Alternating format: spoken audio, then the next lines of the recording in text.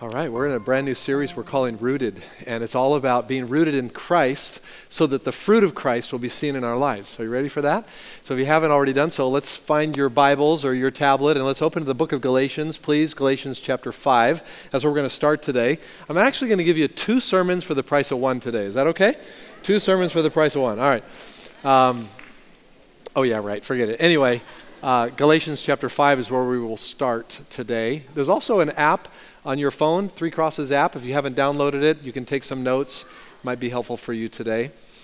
We're going to start off here in Galatians 5, which is a beautiful passage of Scripture that reminds us about what this series is about, the fruit of the Spirit, okay?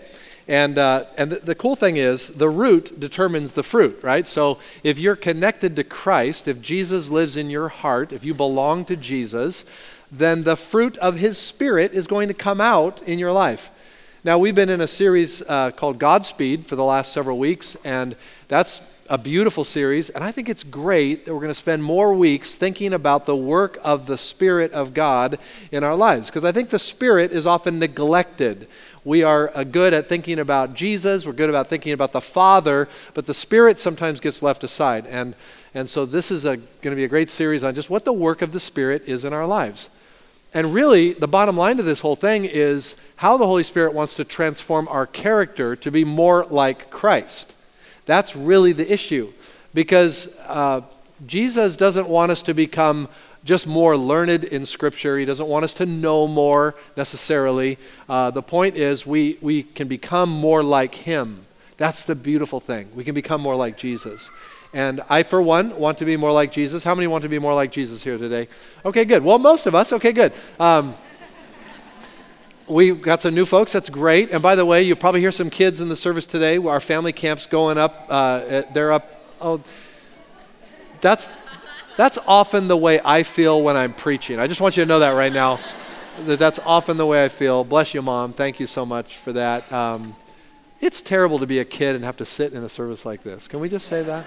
That's why we have great kids ministries, a wonderful thing. Anyway, our family camp's going on today, so our kids ministry's kind of shut down a little bit, so we got kids in service, and now look, they're going out of here like crazy. I'm not telling you to leave. You can stay. It's all right. You can stay. It's okay. Okay, where are we? So, the fruit of the Spirit. You know, it's amazing when you come to know Christ, immediately God goes to work through His Spirit making you more like Jesus.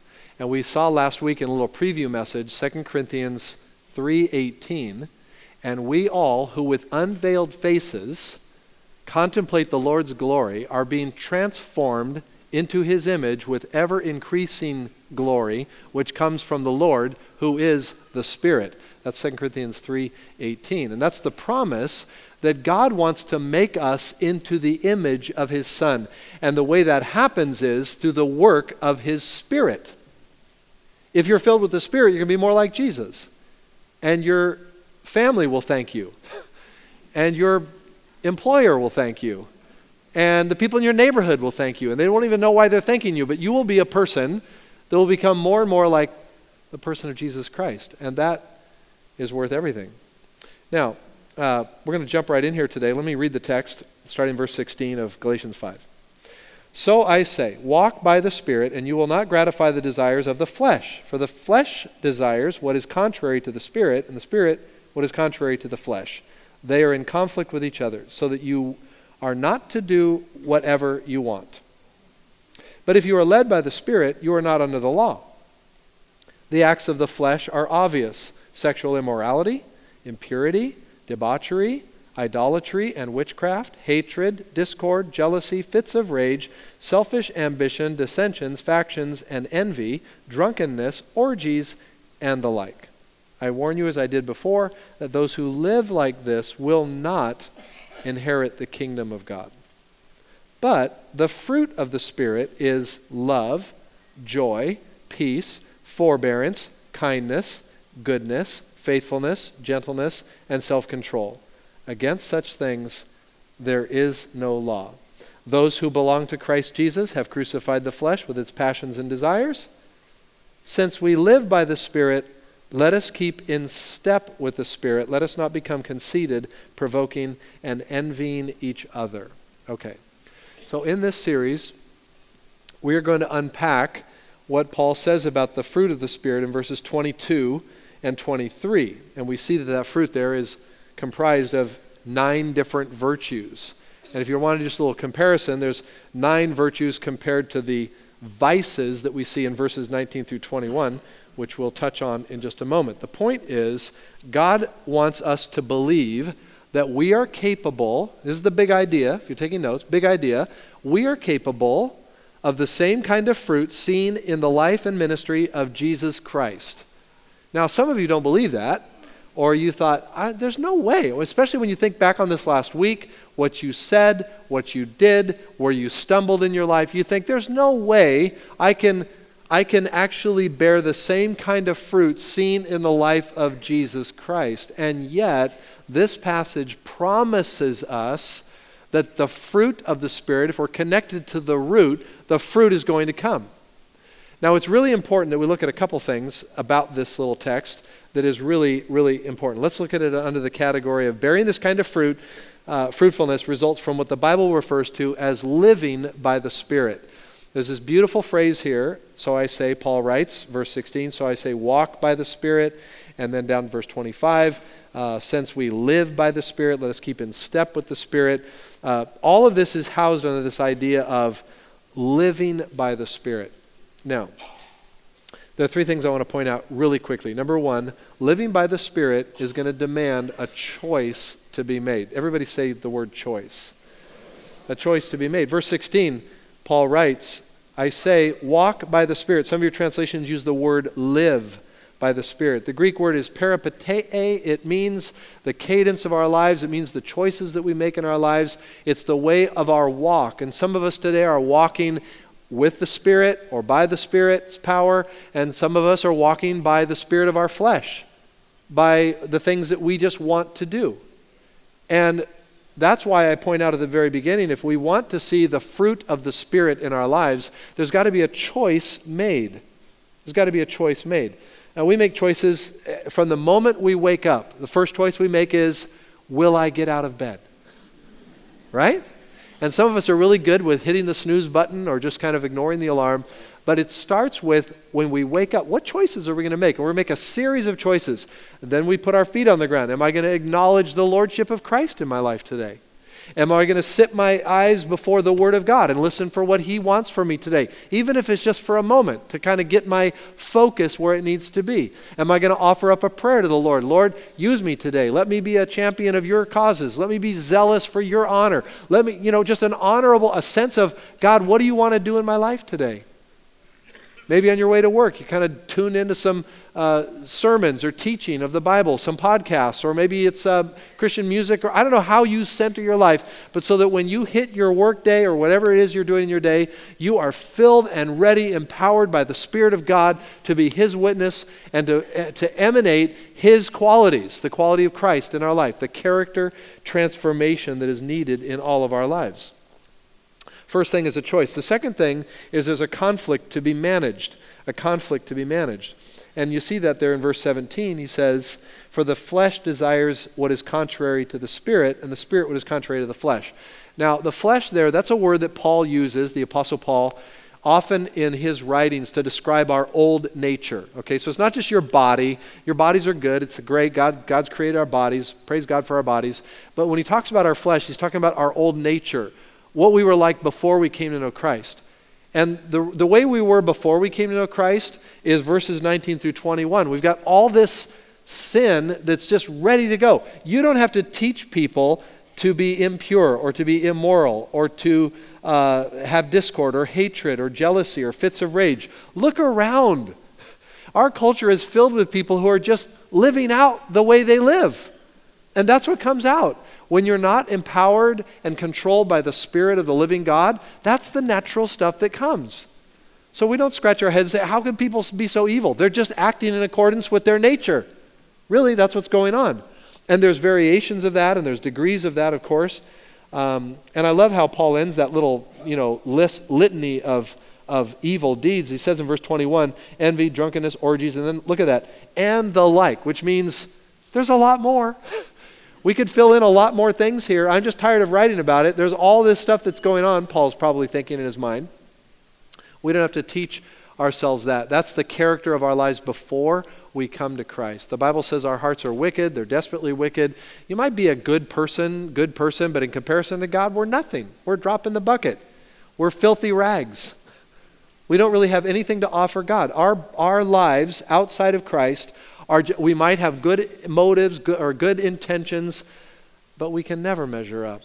And the only way that God can turn that or pivot that is when we come to know Christ and His Spirit begin to work in our lives. And He bears out this beautiful fruit.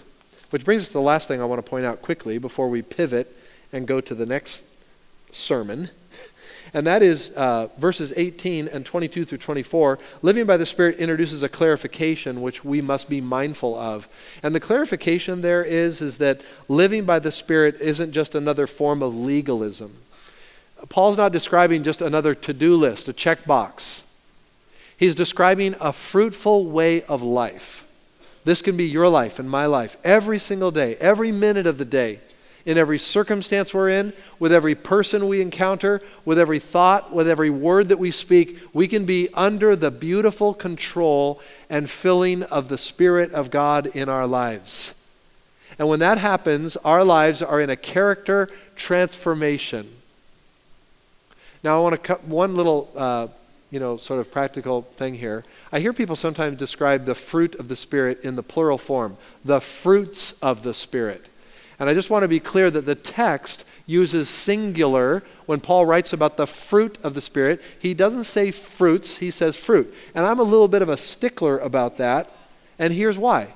Because all of these virtues that come with being under the control of the Spirit in our lives come as a package deal. They don't come one by themselves. Which means, if you feel like, well, I'm a loving person, but man, I'm really not very joyful all the time. Or I'm loving, but I don't have a lot of self-control. Or I'm kind, but I'm not very gentle. I don't know. You could fill in the blank. If you think you're one, but you're not the other, you're not understanding what the Spirit of God wants to do when you're connected to the root. The fruit is all 9 of these attributes. So it's not like we get just a little portion of one and then we major in one and we minor in another, or we might not have any of the others, we just have one. No, we have the fruit, which is all of them. And I point that out so you just kind of listen carefully. People in the lobby this morning after both services have been saying, Larry, I appreciate the fruit of the Spirit. They're being very articulate about that. And I'm glad, because it is the fruit. It's singular with 9 different attributes. Okay, you got that? All right, now, the fruit of the Spirit is comprised of these attributes, these virtues, that starts with love. So we're going to take the next, whatever we've got here, we've got 20 minutes left, where I can talk to you about love. And what we're going to do in this series is we're going to drop into the life of Jesus, because if there's anybody that was filled with the fruit of the Spirit, it would be Jesus. Wouldn't you agree? So we should be able to see in Jesus' life what this looks like, or in his teachings what it looks like, which would be mirrored in his life as well. So let's talk about love today. Take your Bibles and let's go over to John chapter 13, please. New text, John chapter 13. And I love this. This is one of my favorite chapters in the Gospel of John. And you know the story. We're not going to read the entire story, but I want to begin in verse 1 that sets the stage. This is just before the Passover festival. Jesus knew that his hour had come for him to leave this world and to go to the Father. Having loved his own who were in the world, he loved them to the end. The Greek phrase there is eis telos, which some have thought means he loved them all the way to the end of his life. That's not what eis telos means. What eis telos means is that he loved them to the full extent of his love. That's why the new NIV says he loved them to the end, to the uttermost. You could actually write in your own Bibles there, the love of Jesus is limitless. His love is limitless. And those of us who know Christ today, if we're connected to the root, we have a source of limitless love. Now the reality is most people in our culture don't think of Christ followers as being loving. We've got kind of a little bit of a black eye. People look at us and they think we're we're fill in the blank. We're haters, we're judges, we're miserly, we're petty. This is the reputation of, we're hypocrites. In our culture, this is the way the world oftentimes looks at those of us who call ourselves followers of Christ. And we've given them some good evidence for that. It's not entirely out of whack that the culture looks at us this way, because there are many of us that really don't carry the character of Jesus. Oh, we come, we worship, we praise God, and then we go back out into our day. We're terrible neighbors, we're terrible workers at our job sites. Our language is terrible, we gossip, we are haters sometimes. And that's the reality. And that means that we're not really being controlled or led by the Spirit of God. And what happens in this passage, what we're going to see Jesus do, if we jump ahead a little bit, Jesus is at this Passover meal. He's with his disciples. And in verse 4 it says he got up from the meal. He took off his outer clothing. That means he took off his robe. He's wearing like this long t-shirt kind of thing. He wraps a towel around his waist. And after that he poured water into a basin. And he began to wash his disciples' feet, drying them with the towel that he had wrapped around him. And he comes to Simon Peter. And you know the story. He's going to wash Simon's feet. And Peter says no. He asks, are you going to wash my feet? And Jesus says, you don't realize what I'm doing, but you're going to realize at some point, so just hang on here, let me do this. And we're going to see why Peter objects to this. But then Jesus says, Peter says, no, you're not going to do it. And Jesus says in verse 8, unless I wash you, you have no part with me. So Peter says, okay, Lord, everything, head down to feet, everything, please. And then verse 10, Jesus clarifies. He says, those who have had a bath need only to wash their feet. Their whole body is clean, and you are clean, though not all of you. And he's talking about Judas there. And then when he finishes washing their feet, he puts on his clothes, he returned to his place, and he says, do you understand what I have done for you? You call me teacher and Lord, and rightly so, that is what I am. Now that I, your Lord and teacher, have washed your feet, you also should wash one another's feet. I have set you an example that you should do as I have done for you. Now, this is so beautiful. Okay, what I see 4 things about the love of Jesus here that are so practical, so beautiful, and it's what happens when we're tuned to the Spirit of God. Okay, if you're taking notes, the first thing I want you to see is, and what we're getting down to here, is this beautiful idea of bearing this kind of fruitfulness means that we will love as Jesus loved. And I want to teach you quickly 4 ways that we love as Jesus loved when we're empowered by the Spirit of God. He starts off in verse, and I didn't read it, but if you drop down to verse 34, Jesus says, a new command I give to you, love one another. As I have loved you, you must love one another. And everyone will know that you are my disciples if you love one another. Wow, so this new command, the word new there in the Greek language is not new as in never existed before. It's the idea of a fresh awareness. Jesus is saying, look, it's important to love each other. But I'm telling you, you ought to love the way I'm loving you right now. I want you to follow the way I'm loving you, Jesus says. And how does he do that? Well, first of all, if you're taking notes, love is marked by an others-centeredness in our lives. Jesus is aware of something in the room that nobody else was aware of, and that is that when they'd come in to eat of the Passover meal, nobody thought it would be right to actually become the house servant, because they had used this room. It was kind of a rented room that Jesus had arranged. He comes there, and none of the disciples did what was customary in that day, that when you walked into a place to eat, into someone's home, the house servant or the owner of the house would get down and wash your feet because your feet have been dusty. You've had a bath, hopefully, but your feet needs to be washed. And Jesus is thinking about them, and nobody has done it. Nobody's thought about anyone else. They've all thought about themselves. In fact, Luke tells us in Luke 22, it's recorded that when they were coming into this room, the disciples are arguing about who is the greatest among them. That's the stage of this meeting. Who's the greatest? I'm greater. No, I'm greater. Shut up. I'm greater than, I don't know. I don't know how it was coming out. But they were all bragging about how great they were. And Jesus, noticing how into themselves they were, gets up from the meal and he takes on the form of a servant. But before I get to that, let's just sit for a minute and think about what it means to be others-centered. I love my friend Steve. He comes to our men's ministry. He's kind of all around our church campus. He's involved in so many areas. And about once every couple of weeks, I get an email from him describing the people that he's met and the way he is invested in them. And it's only because he wants me to know how to pray for people and because he's praying for them.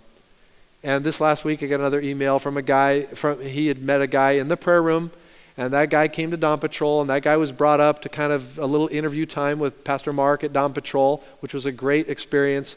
And afterwards, he saw me talking to this young man, and so he writes me this email. Oh, I was so grateful because, this young man, he talks about how when he met him in the prayer room, all the problems he was going through, all Steve, my friend, thinks about is others. He leaves our prayer room early in the morning to go pick up people for church that he's promised to bring. He's just always thinking about others. And I love that about Steve because he's just an amazing guy that way. I think of Judy, who works in our prayer room, who is often telling me or sharing with me ways that people that she knows and herself has helped people with needs that they have as they come into that prayer room. It's just a joy in their heart. I think about Mike, who's one of our ushers, who last week after the message stopped me on the way out of church, and he was his face was just, he was really burdened. And he goes, Pastor Larry, I just don't know what to do with this burden I have about the refugee situation. And he started talking about all of that, and if you've been following the news, it's tough, but I've been having dreams, he said, about it. I don't know what to do. Can we do anything? And so we talked about it, we had some prayer, but all he's thinking about is others. It's really our default is not to think about others. We need a supernatural change in our lives to start thinking about others. And so I want you to think about that this morning. You come into church, have you been aware of the people around you? Is there a sense of other people's needs? Sometimes we're just a little bit tuned out of that. We're conscious in a service like this, there are new people here today. I'll meet some of those new people afterwards, maybe in the lobby. And sometimes this happens. Sometimes I'm in the lobby talking to a new person, and one of us comes up, wants to tell me something, and this person's invisible. And so I'll stop them. Oh, John, meet Sam. And hey, Sam. And then they go right back to me. It's just like, whoa, we're missing an opportunity to just think of somebody else. When you look around and see people that you don't recognize, do you initiate? Do you go out of your way perhaps to talk to somebody, to reach out, to be some way a part of their life? It's an other-centeredness that is so important. Some of you think of me as an extrovert because, I'm always talking, for one. And I can be sort of outgoing at times, but my real nature is actually I'm an introvert. I actually get filled up and restored when I'm by myself. When I'm around crowds of people, it's a challenge for me, but here's the deal, and I just say this. I believe the Spirit of God has moved me out of my comfort zone enough in my life to realize how beautiful it is when I start thinking about other people and not be so thoughtful about myself. And I don't mean that as sort of like all great about me. I'm just saying I've learned this process where if I'm leaning into the Spirit of God, I kind of get out of my agenda and I kind of get into somebody else's agenda. And you know what happens to me? Anybody I connect with and anybody I meet, I fall in love with them. I do. I look around this morning, all these people that I truly love. And you know what God wants to do in your life? He wants to give you a spirit of love for people around you, to care for people around you that you wouldn't normally do because your default is not to be. You need a supernatural power to do that. And when you have the power of the Holy Spirit in your life, you're going to have an others-centeredness in your life. And that changes a workplace, that changes a neighborhood, that changes a church. When people are just consumed with others. Turn to the person next to you and say, you could love more. Would you do that? You could love more. Now don't shake your finger at them. This is not a judgment statement. This is an encouragement statement. We could love better. We could love better when the Spirit of God energizes us to think of others before we think of ourselves. Let's put Philippians 2:3 on the screen. Read it with me out loud. Ready? Do nothing out of selfish ambition or vain conceit, Rather, in humility, value others above yourselves, not looking to your own interests, but each of you to the interests of others. I love that. Real love is marked by an other-centeredness. We see this in the life of Jesus. Secondly, real love is marked by humble service. So, verse 4, Jesus gets up from the meal, he takes off his outer clothing, wraps a towel around himself, and begins to pour water in a basin. Jesus takes on the form of a humble servant, the house slave. If you were a Jew, you didn't even want to have a Jewish person do this. You would hope to have a Gentile in your house because it would seem too lowly for a Jew to do this. And Jesus, the creator of the universe, the one who made everything, including our own lives, puts a towel around his waist and he kneels before us. Wow. Humble service. I remember I have another friend named Steve. Seems like Steve's coming up a lot this morning. Named Steve. He was the manager of Nordstrom out at Stone Ridge Mall. He was the whole store manager. And one day he invited me to come out and just kind of get to know a little bit about what he did. And this was before I even became senior pastor of our church. And I remember going out there and meeting with Steve. We sat in the little deli there at the store. And as a mom came in with a couple of kids, and she had a big tray of food after she'd ordered, and she's going to the table, and one of her kids got a little out of control, and she was trying to hold on to him, and he swung around, and boom, everything went on the floor. And I thought for a second, like, well, what's going to happen here? And Steve, in a three-piece suit, jumps right off his chair, and he's on his way down. He's grabbing the napkins that were on our tray. He's a waiter's walking by, and he grabs the towel off the waiter's waist, and he's down there on his hands and knees, and he's just swabbing up, and he's telling his wait staff, hey, bring out the food. What did she order? Give her another order. And he's making this woman just everything taken care of. And he's in his three-piece suit. He's down on the floor, and he's doing this. And they have no idea who he is. He's the store manager. He's the guy in charge of everybody there. That's amazing to me. And that has been a picture in my mind about what we need to do. Is there a position we're in that we're just too big to get down to the needs of other people? Like, are we sort of like, look, like in my position, I don't ever do that. I don't have, we hire people to do those kinds of things. Hey, that's great.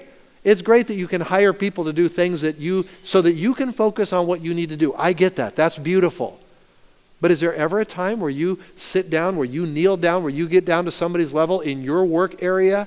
Do you ever come out of your position to help someone? That's what Jesus did for us. Who, although he existed in the form of God, did not regard equality with God something to be grasped, but taking on the form of a servant and being made in the likeness of a man, he humbled himself to the point of death, Paul writes in Philippians 2. And became obedient to God. What a beautiful, beautiful tribute it is.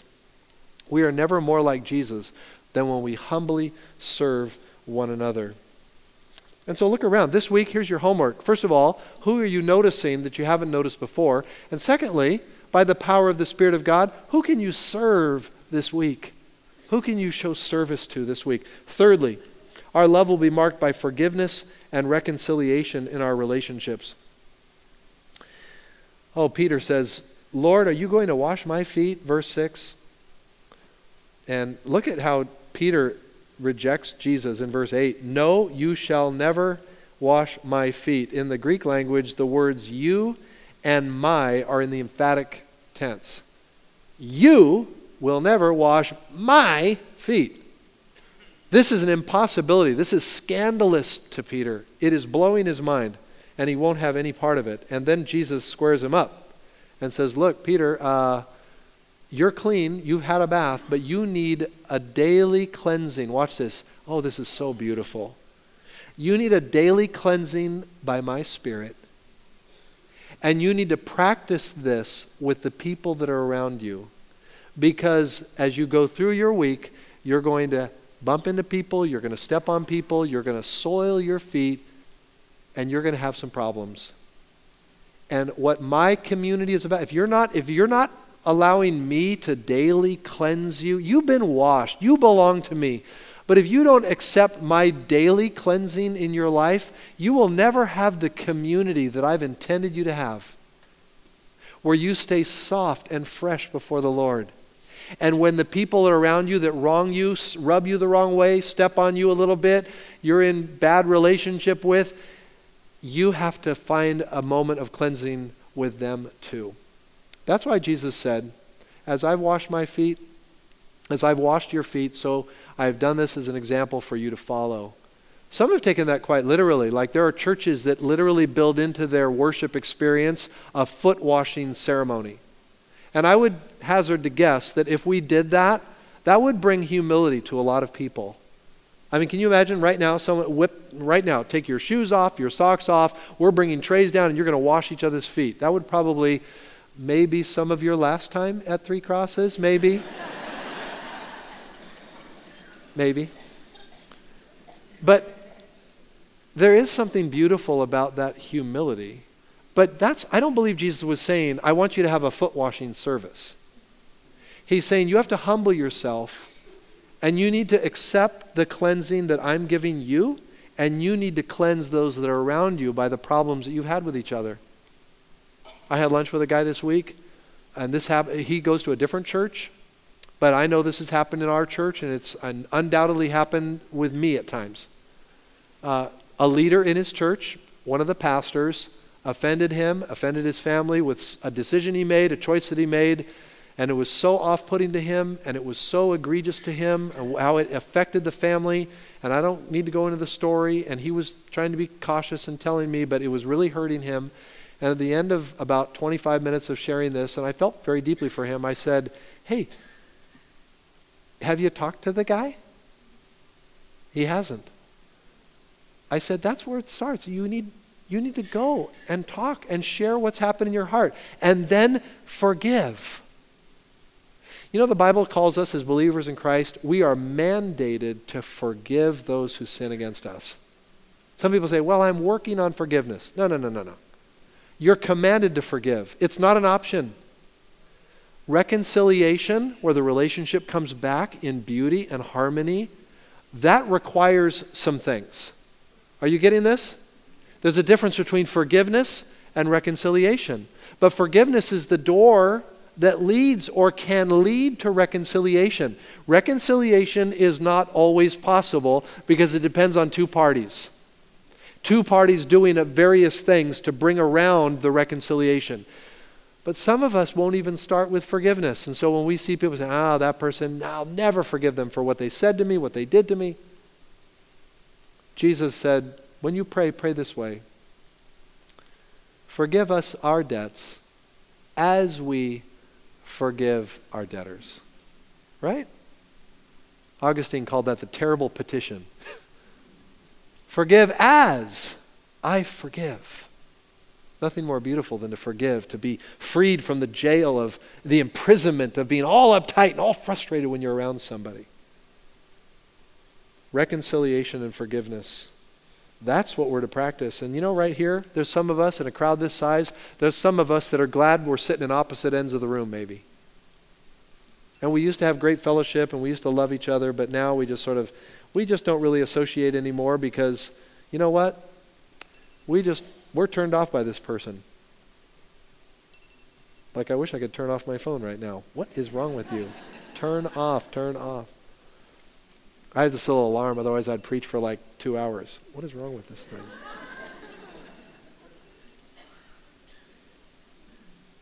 Okay. Some of us need to clear some things up. Some of us need to take a walk across the room. Some of us need to start with a phone call or a note and say, it's been me, or forgive me. And some of us need to not even bring it up because the person has no idea. And you know, we sometimes bring stuff up like that just so we make other people feel bad. You know, you didn't know that you really offended me, but you really did, and so I'm forgiving you for that. Thank you. I appreciate that very much. In the least invasive way possible, to put your arm around somebody and say, I love you, care for you. Wouldn't it make a difference in the church if we really, lived that way. Let's help each other. If I've ever offended you, I hope you'll talk to me. And I hope I haven't, or I hope I don't. And I hope that's the way you feel too. Why would we want to offend a brother or sister in Christ? Okay. And lastly, our love is the mark of belonging to Jesus. Our love is the mark of belonging to Jesus. And this is where, in verse 35, Jesus said, "By this all men will know that you're my disciples, when you love one another." That means when you love each other in the body of Christ, and it also means when you love people outside the body of Christ. Who are we going to show love to this week? I mean, really show love to this week. Not just with words, but with action. I met with a gal yesterday. It's a beautiful story. You know, she has a brother who comes to our church, and her brother has met Christ, and his life has been changed. And she's seen it, and it's very curious to her. And where I came into the picture is her brother started talking about me. And I work out at the gym that she works at. So she knew my name. She says, "I know that guy. He works out at the gym." So one day, a couple weeks ago, she introduced herself, and she said, "I'm so-and-so's sister. And I just have to say, I don't know what's happened to my brother, but it's crazy good." And I said, "Wow." I said, "We should have coffee." So yesterday we had coffee. And she took the challenge. I gave her the Gospel of John. I said, "You want to know what's going on with your brother?" And I share with her first. I gave her the gospel message, but I just got to know her. Wonderful young lady, 24 years old. I said, "Would you read the Gospel of John, 1 chapter a day for the next 21 days? She said, "I absolutely will." Gave her a little Gospel of John. And then I said, "And would you come check out church sometime?" I told her what to expect, how she'd come. She said, "Yeah, I'll come." And as she said that, in my heart I'm thinking, I can't wait for her to meet God's people. And in a community of faith where she will be overwhelmed with the love of God's people. I can't wait for that. She might be here today. She might be sitting right next to you. And so the adventure begins. Today, there are people all around us that need the love of Christ. And his love, working through his Spirit, is promised to transform our unloving, hating hearts into people that reflect who he is, that we belong to him. Let's pray.